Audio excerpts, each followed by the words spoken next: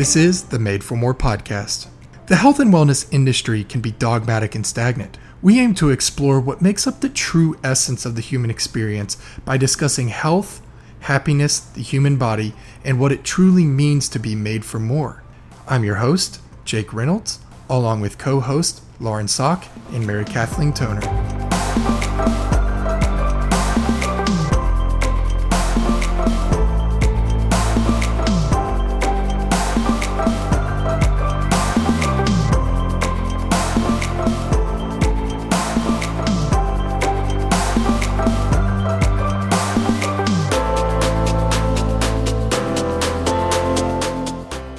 Welcome, everybody, to the Made for More podcast. I am Jake Reynolds.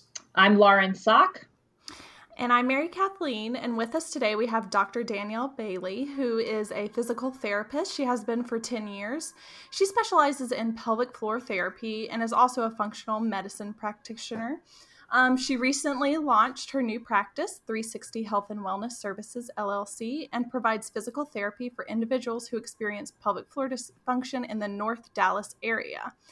So welcome, Dr. Bailey. Thank you. Glad to be here. We're so glad to have you. Let's start off. Why don't you tell us a little bit about how you first became interested in pelvic health physical therapy? Sure, absolutely. During my last semester of physical therapy school, I had a professor that was a women's health specialist. And during our last semester, we had the opportunity to shadow an area of physical therapy that we didn't have the opportunity to do so throughout our entire curriculum. And I had a little bit of an interest for women's health. And so I said, let me shadow her and see what it's all about. And so I was able to just, get a little bit more insight in terms of the different conditions that a lot of men and women deal with in regards to pelvic floor dysfunction. And so I was really interested in it, but I'll tell you, it wasn't until after 5 years of practicing, that's when I really began to actually start practicing pelvic floor therapy, which was when a friend of mine invited me to cover for her maternity leave. And with that responsibility, I took a course and I was like, this is really cool. I'm enjoying this. And so I covered for the 3 months while she was gone, and my passion for pelvic floor therapy grew even more. And so that's really what got me started, the little bit of interest in PT school, and then just taking it full force 5 years after practicing as a therapist. So we know that, you treat prenatal and postpartum patients, and many of whom are African American. So would you mind telling us about the racial disparities that they or yourself have dealt with in the medical world? Yeah, absolutely. I can recall, one patient in particular that I was working with about a year ago. She came in to see me. She was about 32 weeks pregnant, and she was experiencing a lot of pain during her pregnancy in her back and her hips, very common. And so my goal was just to help her throughout the rest of her pregnancy to reduce, her symptoms. But during our physical therapy sessions, I can remember how she would express to me that, I really feel like my doctor's not paying attention to me. In fact, she had a clotting condition during her pregnancy, and she told me that my doctor just told me to take Tylenol if I'm having pain. And so she really felt that she was just being brushed off when she would express to him, right, this is how I'm feeling. And so that was of concern to me because, I chose this profession, the physical therapy profession, because I love spending time with people. I don't like the quick in and out. I really want to be able to spend that time with my patients. And so I gave a call to her doctor, and I just shared with him what we were doing in physical therapy. And I voiced to him that she's really complaining about this clotting issue she has, and she just feels abnormal during her pregnancy. And so during our phone conversation, you could tell he sounded a little irritated, but needless to say, I think he actually listened to me a little bit. A few sessions later, a couple weeks later, I saw the patient, and she was like, I thank you so much for calling my doctor for me, because he referred me to a specialist to kind of take over my care for the rest of my pregnancy.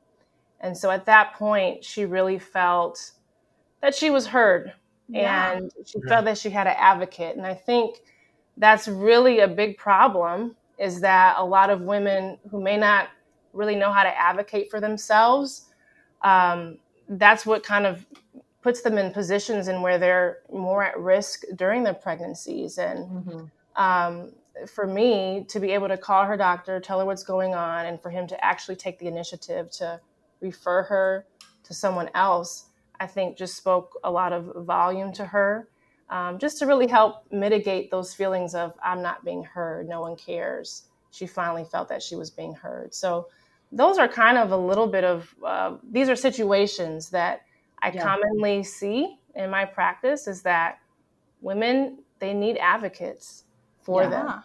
And absolutely. So, yeah. It's so great that you can do that and that you take on that role, because I was reading the other day about Serena Williams's birth story and how she has a history of pulmonary embolisms. And so the day after her daughter was born in 2017, she wasn't feeling right.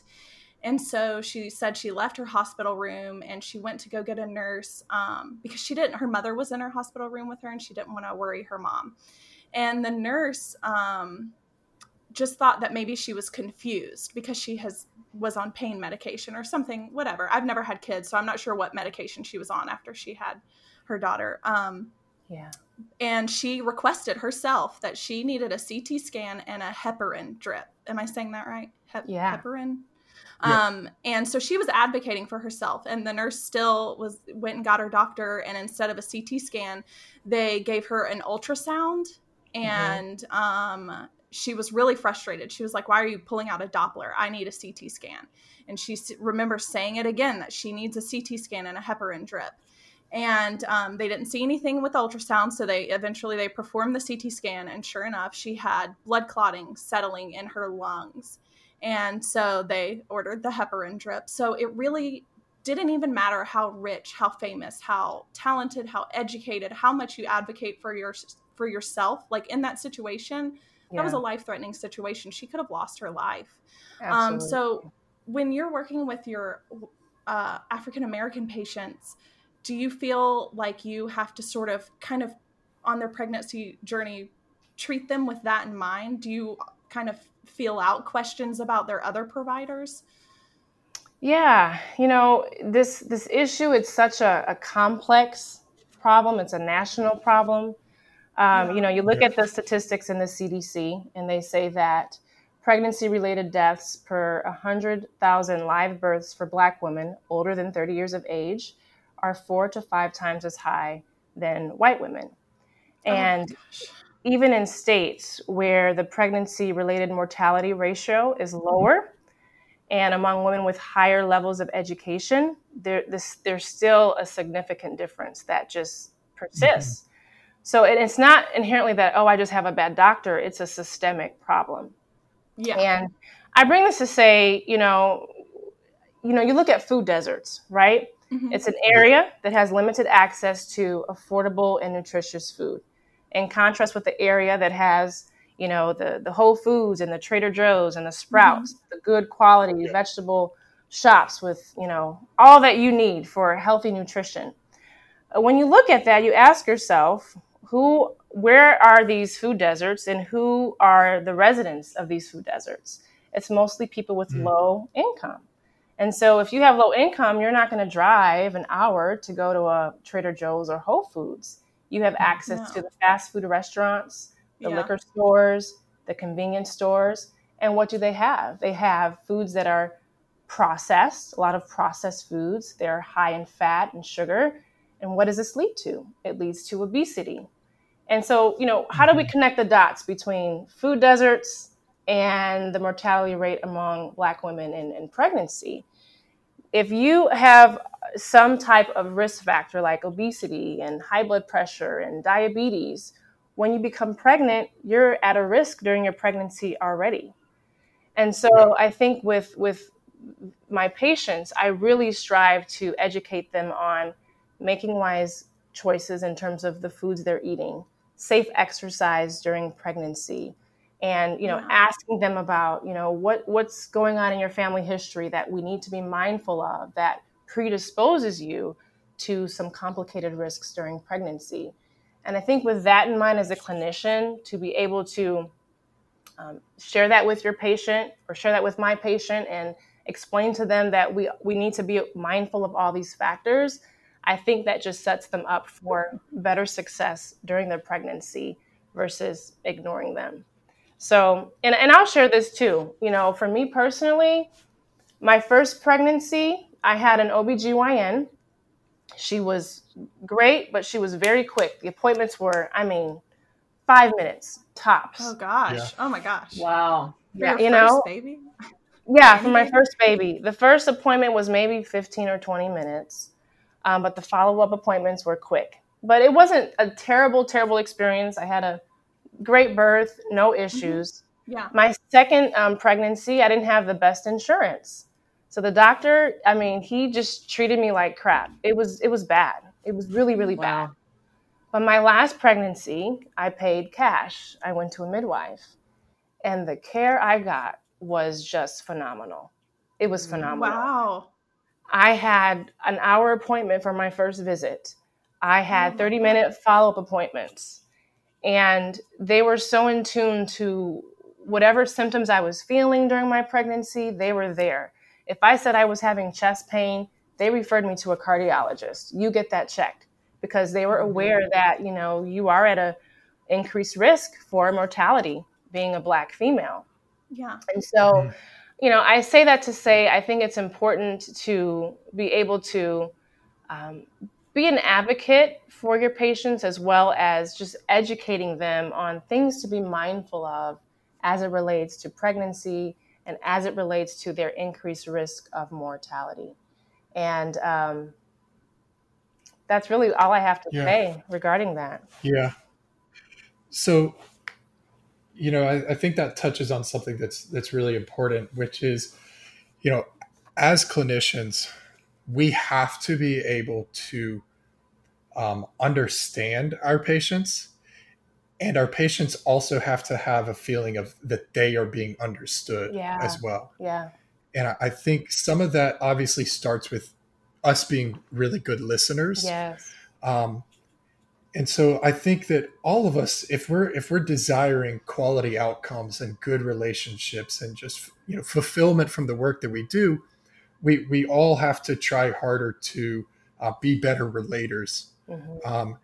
And I think sometimes you don't know what you don't know until you know it. Mm-hmm. And we're all kind of approaching the way that we treat with our own internal bias. And so sometimes I approach my clients, with the way that what I think they need, or with, the way that I might do something. And sometimes I really have to do a lot of kind of, self checks to make sure, okay, am I being the best person for them? And it's not about me. Yeah. And so kind of understanding that when we're talking about, myself as a white male therapist who does treat, Atlanta has a very large African-American population. Can you just educate me a little bit on, maybe what are some things that I can do to be a better practitioner, to be a better listener, to be able to understand my African-American patients better, so that they do feel understood, so they feel that they're validated when they come and see me? Yeah, absolutely. I think you highlighted a good point there about bias. We think about implicit bias, as that refers to the attitudes, the stereotypes that affect our understanding, our actions, and how we treat other people. And I think one thing is just being aware of that, just being mindfully aware of that. There's many hospital systems that make it a concerted effort to educate their employees on implicit bias and how we need to be mindful of that. So I think one thing is just being aware of that. The other thing I really strongly feel is be intentional listeners. So if a patient is complaining about symptoms, not to be dismissive of it, even though we might think that, who really cares? They're just kind of being a hypochondriac. But even if you have to take the extra step in making that call to the physician, it's worth it. It's absolutely worth Mm-hmm. it. I think that, for me, I'll kind of relate to a story that I have of a friend. She wasn't pregnant, but she was on birth control pills. And she was complaining of pain in her legs. And she was never educated on the fact that some birth control pills can cause blood clots in your legs and can cause pulmonary embolisms. Oh, no. Well, sad story, she passed away after 6 months. Oh my gosh. Wow. And So sorry. the symptoms that she was complaining of were dismissed. She wasn't heard. Mm. And so for me, I would have said, hey, let's call the doctor. Let's get you in. Let's do whatever testing we need to do to help you. But that by that time, it was too late. So not only was she not educated on the risk factors of being on this type of birth control pill, she also wasn't heard. Her symptoms were dismissed. They were undervalued. And so when that happens, it can be too late. In the case of Serena Williams, I'm glad they took care of it right away, but sometimes it's too late. And I think as clinicians that if we do our due diligence to be intentional on listening to our patients and being more proactive and being that advocate for them, if you need to call the doctor or take that extra step, it may take an extra 5 minutes in your day. Yeah. But do that. That can make a world of a difference in a patient's life. That's a great point. And I think one of the things that I've kind of understood from just reading, certain literature is that just in general, there is a little bit of tension between the African-American community and the medical system, and that because if you're not believed about your symptoms, you maybe won't trust that system is going to actually help you. Yeah. And so when we're working with people, like if you're a good clinician, you're always building trust, right? That's part of building rapport. Yeah. And so I think some of that comes back to, we have to be extra diligent about building trust and building bridges. And I think maybe you touched on a really good point, which is sometimes just going that extra step, going that extra mile to really validate somebody, say, you know what, I'm hearing this symptom. Let me be the person that reaches out. Yeah. And I think it's those types of kind of small things that can really make a really meaningful difference in somebody's experience within the healthcare system. Absolutely. Yeah. Absolutely. And what, looking at it kind of from the flip side as the consumer or the patient, you mentioned your 3, birth stories and how different they were with the providers. Did you actively seek out a different experience? Like, what were you looking for in that third, when you talked about going to the birth center, that, what kind of questions were you asking? Like, if somebody's looking for, how would they interview a practitioner to make sure they are a good fit? That's a good question. Yeah, that's a very, very good question. So a friend of mine, I, shared with her what I hated about my second experience in particular. And I said, I really want to feel heard. I want to feel like I'm not just a patient on their calendar, on their schedule that they need to see, but that they're really vested in me. They're vested in my experience during my pregnancy. I was looking for someone that had a sensitivity to Black women during pregnancy, because there is an increased rate for mortality, and that was of a concern to me. And she recommended me her midwife. She's like, you have to go to my midwife. And my midwife, she was Caucasian. She was not African American, but I valued what they valued as clinicians, and because they had that sensitivity to what I needed as not only a pregnant woman, but also as a Black woman, that made a huge difference for me. And that's kind of what I look for when I look for a clinician. What is your thoughts on, the healthcare disparities? And that wasn't a specific question that I asked them, but you want to be with a clinician that has that awareness of these are some common things that can happen during pregnancy. And I'm very thankful that I was able to find my midwife group, because they were phenomenal. I'll recommend them to anyone. But I felt so cared for, so valued. I never felt dismissed. I mean, during my labor, I got to the midwife, the birthing center at 10 o'clock, and I had the baby at 5:30, and it was all about me. Yeah. That's nice. That's awesome. That's awesome. Well, Yeah. maybe, we have a birthing center actually here in Atlanta. There's only, I think, two in the state of Georgia, Savannah and Atlanta. But Wow. maybe you can explain to our listeners that don't know what is the difference between a midwife versus going to, your OB doctor. Yeah, that's How is exactly that what I was going experience to different? ask. Yeah. Yeah, absolutely. Well, going to a midwife, the word midwife means with woman, and that in itself speaks a lot, because when you are cared for in such a way that you have that individualized attention, it makes you want to have that experience for all your pregnancies. I wish I did that for all my pregnancies. However, with going to a midwife, they typically see people that are not at risk during their pregnancy. So if you have other high pre-existing conditions that can make your birthing experience a little bit more risky, they'll refer you out to an OBGYN. An OBGYN, they're licensed to do surgeries, have more complex cases with C-sections. Midwives don't do C-sections. And so that's kind of the difference. If you're at a low risk and you want more of a natural experience and that individualized attention, then I definitely recommend going to a birthing center. However, if you are at risk for, sorry, we could edit that part. If you have Sure. if you are at a higher risk for pregnancy, then going to an OBGYN is the safest route to go. Gotcha. Sure. Makes sense. So you mentioned when you went to a midwife that your first appointment was a full hour. I'm just curious, what kind of things do you go over, since you said your other, like when you went the route with an OBGYN, they were like maybe 15 to 20 minutes the first one. What all do you cover in a first appointment with a midwife, or at least the ones you saw? Absolutely. So they look at your complete history. They look at all your family history. So in my family, there is a history of high blood pressure, stroke, heart disease. They talk about those things in depth, asking about my symptoms and have I been experiencing certain symptoms that might be related to that. They talk about my previous pregnancies and how they went. Did I have any complications?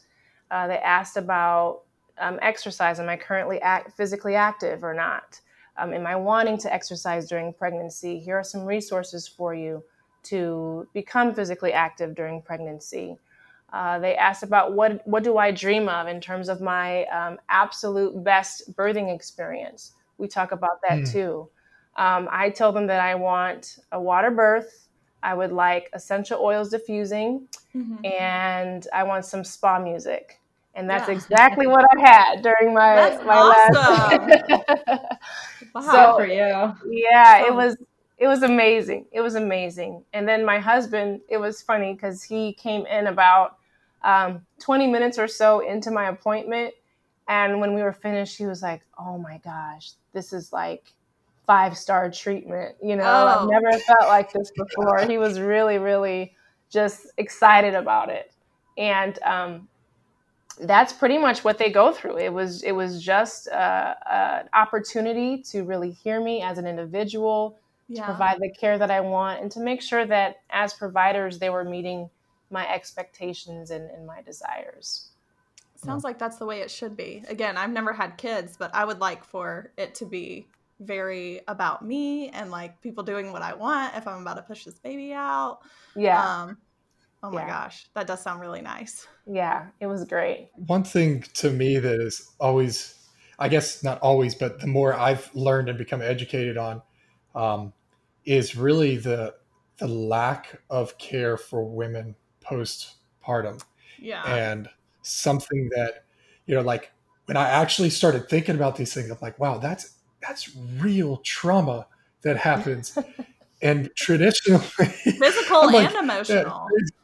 Yeah. And like traditionally it was like, all right, see you in 6 weeks, like go home. And, my younger sister had her first son about 9 months ago, and she lives in, North Alabama. And she had her 6-week checkup with her OBGYN, and he said, all right, you can go have sex now. And she said, that's it. He said, well, it's going to hurt, but maybe drink a glass of wine beforehand. And I was flabbergasted. Oh my gosh. I said, are you kidding me?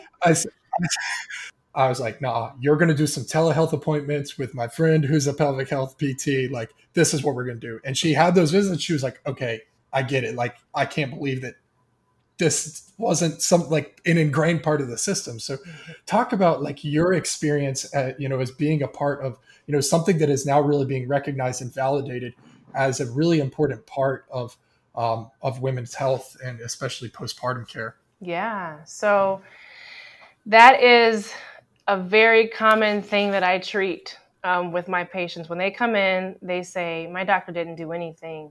I told them that I was having pain, and they just said, oh, it'll eventually go away.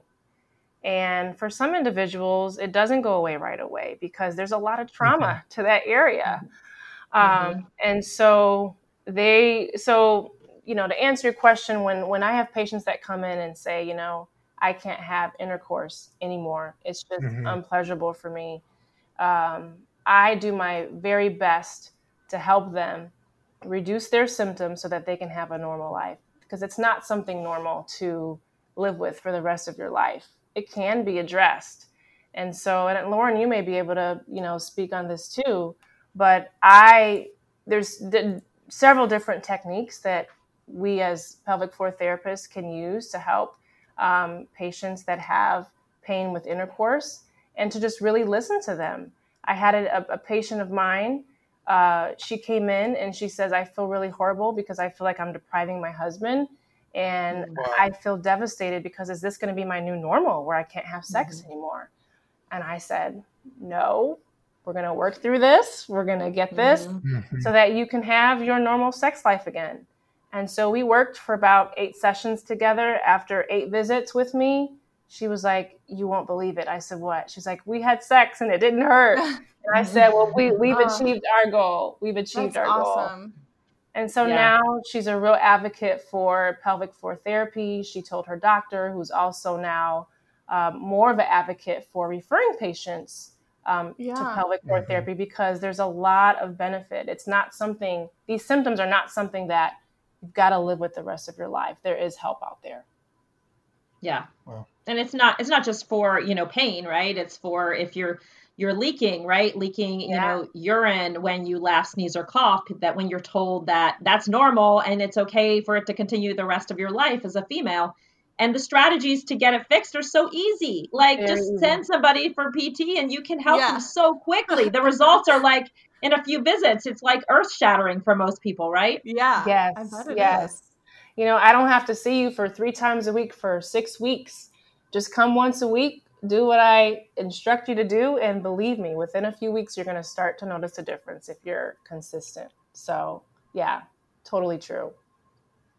Yeah. It's so important for women to know. Yeah. If you're a woman and you're listening to this, there is help after childbirth. Yes. Don't worry. Your life doesn't end. Does not end. That is the truth. Is there anything that, we haven't talked about that you feel like is important for people to know, whether that be in line with, racial disparity or within women's health? Like what are some things that maybe we haven't touched on that are kind of, you feel like are really important things for us to know? I just think it's important to one, be aware of that the problem is not the problem is a complex problem. It's not just, here's the issue and then we can fix it like that. I think it takes a communal effort to help, bridge those healthcare disparities that exist within the African American community. There's a quote by a woman in an article that I read that said, it feels like an obstetrician problem, but really maternal mortality is a broader societal problem. If everyone pays a little more attention to their piece of the pie, hopefully we can start to move the needle. And that really resonated with me because I feel like if we all work together to help bridge those gaps, if we educate our patients more, if we become more attentive when they're talking to us and we're really listening to their issues and not being dismissive and being advocates for them, I think that'll really, really make a difference. And so it's important to be aware of what's going on in our society, but to all work together to really help mitigate the racial disparities that exist in our society. Yeah. We so we're gonna link your website and your social media handles and everything in our show notes so people can find you. I also saw you're doing a promotion for listeners. Yes. So I offer telehealth services, both for physical therapy as well as functional medicine. Functional medicine, I know we didn't talk about that much. It's just an area of healthcare where we really work to help address the root causes of certain symptoms that a patient might be experiencing. And so I am doing a promotion now. I think I provide you with that promo code. Yes. So listeners can use the code MADE4MORE360 and receive 40% off your initial appointment. It can include physical therapy, in person, if local, physical therapy, telehealth, or functional medicine. So we'll include all that in the show notes too for everyone who's listening.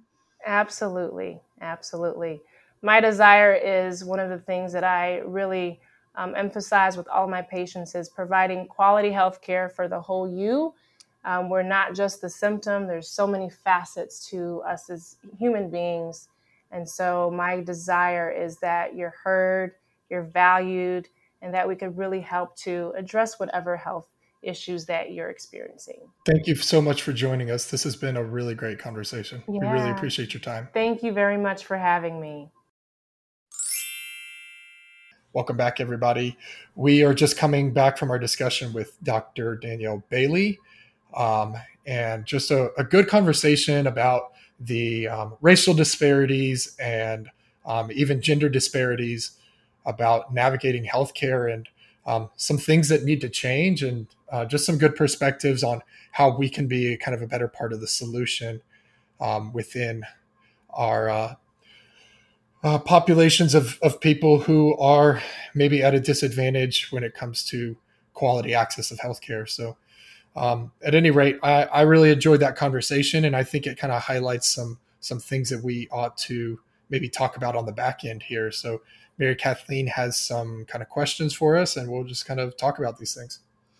Yeah, so one of the things that we talked about that I feel like affects everyone, no matter your gender or race, is that a lot of us, when we go for whatever we need to be treated for, the symptom is what gets treated, and not really the root cause of that symptom or what's creating that symptom. So what benefit have you guys seen coming from maybe a more traditional physical therapy model into the model that we have at Functionize, where we're setting people on a journey that's personalized? How have you seen a difference in the patients we treat now versus back when you treated people at a traditional clinic? Yeah. Well, I mean, when I've worked in insurance-based practices where we rely primarily on people's insurance to pay for services, it's really about treating a symptom or a diagnosis, because insurance reimburses based off of diagnosis codes. So you're really just putting a Band-Aid on a symptom, fixing that, and sending people on their way, when what people are really looking for and where their frustration lies is they want a solution to a problem, right? And at Functionize, that's why we're all about like what we call our patient journey, of really showing people what does that look like from start to finish, so that we can find the solution and help them continue to improve beyond the quick fix. We're, giving them all the tools to be successful in the long term. And I like to tell people we can't rely on our insurance to keep us healthy and to be there for us. I always say health insurance is really wealth insurance. It's almost like a policy for those catastrophic situations where you are in the hospital for a long time. Yeah. It's not going to help you when you have a surgery or have some sort of injury that you need to be treated for, because they just want you in and out as quickly as possible. And as Danielle said, when she was going to her doctor's appointments during her pregnancy, they just checked in with her and sent her on her way and never really asked how she was doing. And that's really what we try to do at Functionize, is get to know the person, get to know their history and what those goals are, so we can be that partner along the way, and that both of us are successful in achieving the outcome that's desired. As practitioners, or outside of being a practitioner, have you guys ever in your life experienced any sort of just like dismissal when you've seen someone for, even just like a regular physical or something like that, if you brought up an issue? Have you guys ever experienced something like that?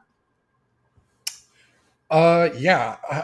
I've got, I guess, a story from college where it was my second week in college, and I started coming down with a sickness, and I was not really somebody that got sick very often.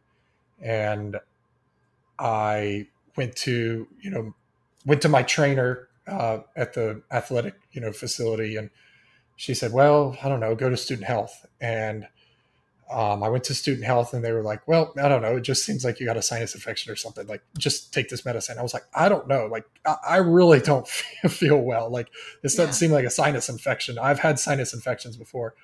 And they're like, well, we don't see anything wrong. So, like, take this and you'll be okay. And then 2 days later, I'm puking my brains out.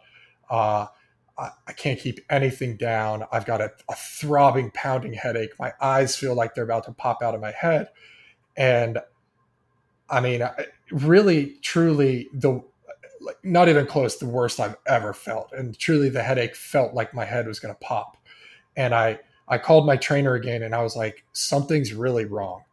And at that point, she said, well, you go back to student health. And I was like, I can't take myself. So she came and picked me up, took me to student health. Student health again, they were like, we don't know what's going on.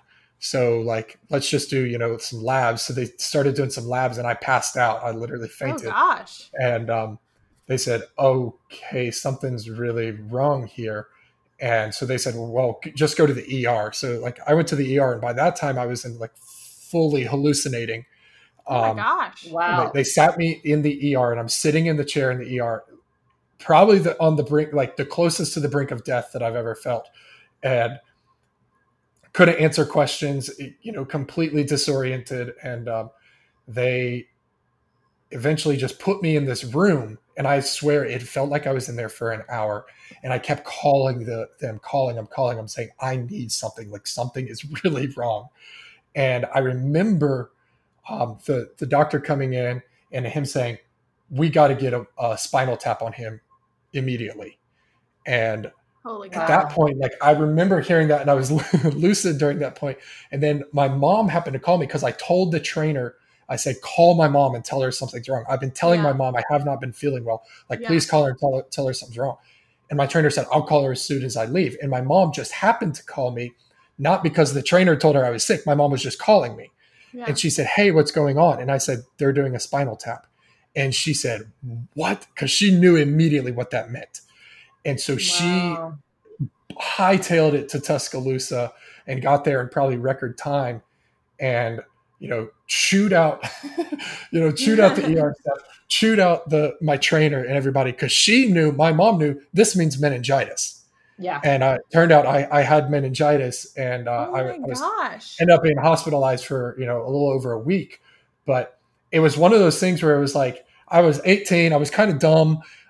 I just went to the student health center. They kind of dismissed me. And so, like, it could have actually really led to death. Yeah. Wow. And it was one of those experiences where I remember in retrospect, I was like, okay, yeah, like, that's not how healthcare needs to be done. Like, I was completely dismissed by student health, and maybe that's not their role in that process. But anyway, it was just one of those eye-opening experiences to say, like, even though you're in the hands of the healthcare system, you may go by and actually not get the help that you actually need, even though you're seeking it out. Right. Yeah. They probably thought you were young, and he's just, drank too much last night. He's not feeling well. Right. Yeah. He's got a man cold.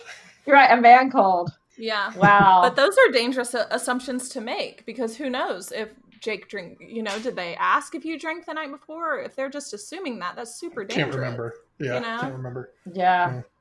Yeah. No, I mean, I remember mine wasn't near death like yours, Jake, but but I remember I had recently moved to Atlanta and searching for OBGYN doctor or GYN. I wasn't looking to get pregnant anytime soon, but just going for a routine physical checkup, and so I go and I, tell them, I think I found a lump in my breast. I want you to check it out. And so they check it out. I'm like, yeah, it kind of feels a little bit. Why don't we send you to a specialist so that they can take a better look? And, so I'm probably 23, I have all these ideas going through my head that, I have breast cancer, like this is, what's going to happen. I'm new to Atlanta, living here by myself. And I go to this breast care specialist and, they get my information and they immediately say, okay, now go to this room. There's robes there. Take off your shirt, put a robe on and go sit in this big waiting room. So I sit in this waiting room with all these other women wearing these robes and nobody's talking to me, except the only thing that happens is these women come out and call your name and take you back to do a mammogram. And again, if you're young and you get a mammogram's painful, it's scary. I'm thinking, okay, I have breast cancer. And so they do the mammogram and I'm already nervous. They say, okay, now go sit back out in the waiting room. We'll let you know what your next steps are. Well, they call me back for another mammogram. So now I'm going, oh my gosh, like something's seriously wrong. Meanwhile, I haven't talked to anybody, not a nurse, not a doctor. And they call me back for a third mammogram because they're like, we're just not sure. We have to take another picture. And then after that, they say, okay, now we're going to take you and do an ultrasound. We need a better look. So of course, through my head, I'm going, oh my gosh, like this is terrible. It's terminal. And I just remember my anxiety. And so finally, after probably being there an hour of getting 3 mammograms and an ultrasound, finally the doctor comes in and talks to me about what my results are. And thank God they didn't find anything. I didn't have any issues, but like, I couldn't believe that nobody sat me down and talked me through the process as this young 20-something woman and saying, okay, this is what we're going to do. We're not seeing anything. We're just concerned. We just want to get a better image. Meanwhile, in my head, I think, oh my gosh, like I must have cancer all over my body. Like this is the end. I'm going to have to call my family. So yeah, like I remember going back to my GYN and saying, never send me back to that place because I literally felt like a number. I was sitting there and they call a person out, to get a mammogram, send them back, and nobody spoke to me. And I don't know if that's how it is still done today. I would hope that that's not how it's done, that they actually have a conversation before they do all this testing. But so just to say, they were treating a symptom. I truly was a number and a symptom in this process, and I was not a person at all. Wow. That's where so much issues have stemmed from. Any type of issue I've had in the medical community for any visit I go to or anything, it's always like a lack of communication that is what does it for me. Like I remember one time, and I saw my same pediatrician until I was like 17 or 18, I think, really before I went to college, just because I knew them and I'd always gone there, and that's kind of normal. Yeah. But one time, the first time I ever went to the doctor by myself, I must have been 16, and it was the pediatrician I'd always been to, so I wasn't really that anxious or anything. My mom, I told her, you don't have to take off work. I know how to do it. Well, they see me. I'm in the dressing gown. Like, I had to take off my clothes. I was getting a physical or whatever. And then the doctor comes in and does all this stuff, and then they leave. They're like, okay, well, it was great seeing you. And then they leave. And so I was waiting for a nurse to come in and tell me I was done or something like that. I sat in that room for 2 hours with just a dressing gown on, just waiting. The person who found me was the cleaning lady. And I was so embarrassed and mortified. And I'm the type of person, and I was especially this way as a child. Like, I really just thought adults know what's going on, and they're going to tell you when you're done or when it's over and stuff like that. And so that was crazy. I haven't had anything life-threatening either, Jake. Thank God. I'm glad you're here with us recording this podcast today. Me too, yeah. But I remember, so right before I started working at Functionize, I had a cough for 8 months that I could not get rid of. Like, it would wake me up in the middle of the night. I could not breathe. I could not breathe deeply without it triggering a cough. And I went to like an urgent care. It's actually, Lauren, near your house. It was the closest one in network to me. I went there. The doctor saw me. They were great, super nice. I didn't have an issue with them. He prescribed me some like cough medicine. And I took it and it didn't have any effect on it. And then I was working for a doctor at the time and they prescribed me an inhaler because they thought maybe it had something to do with that. And it was albuterol. Isn't that what the inhaler is called? Yeah.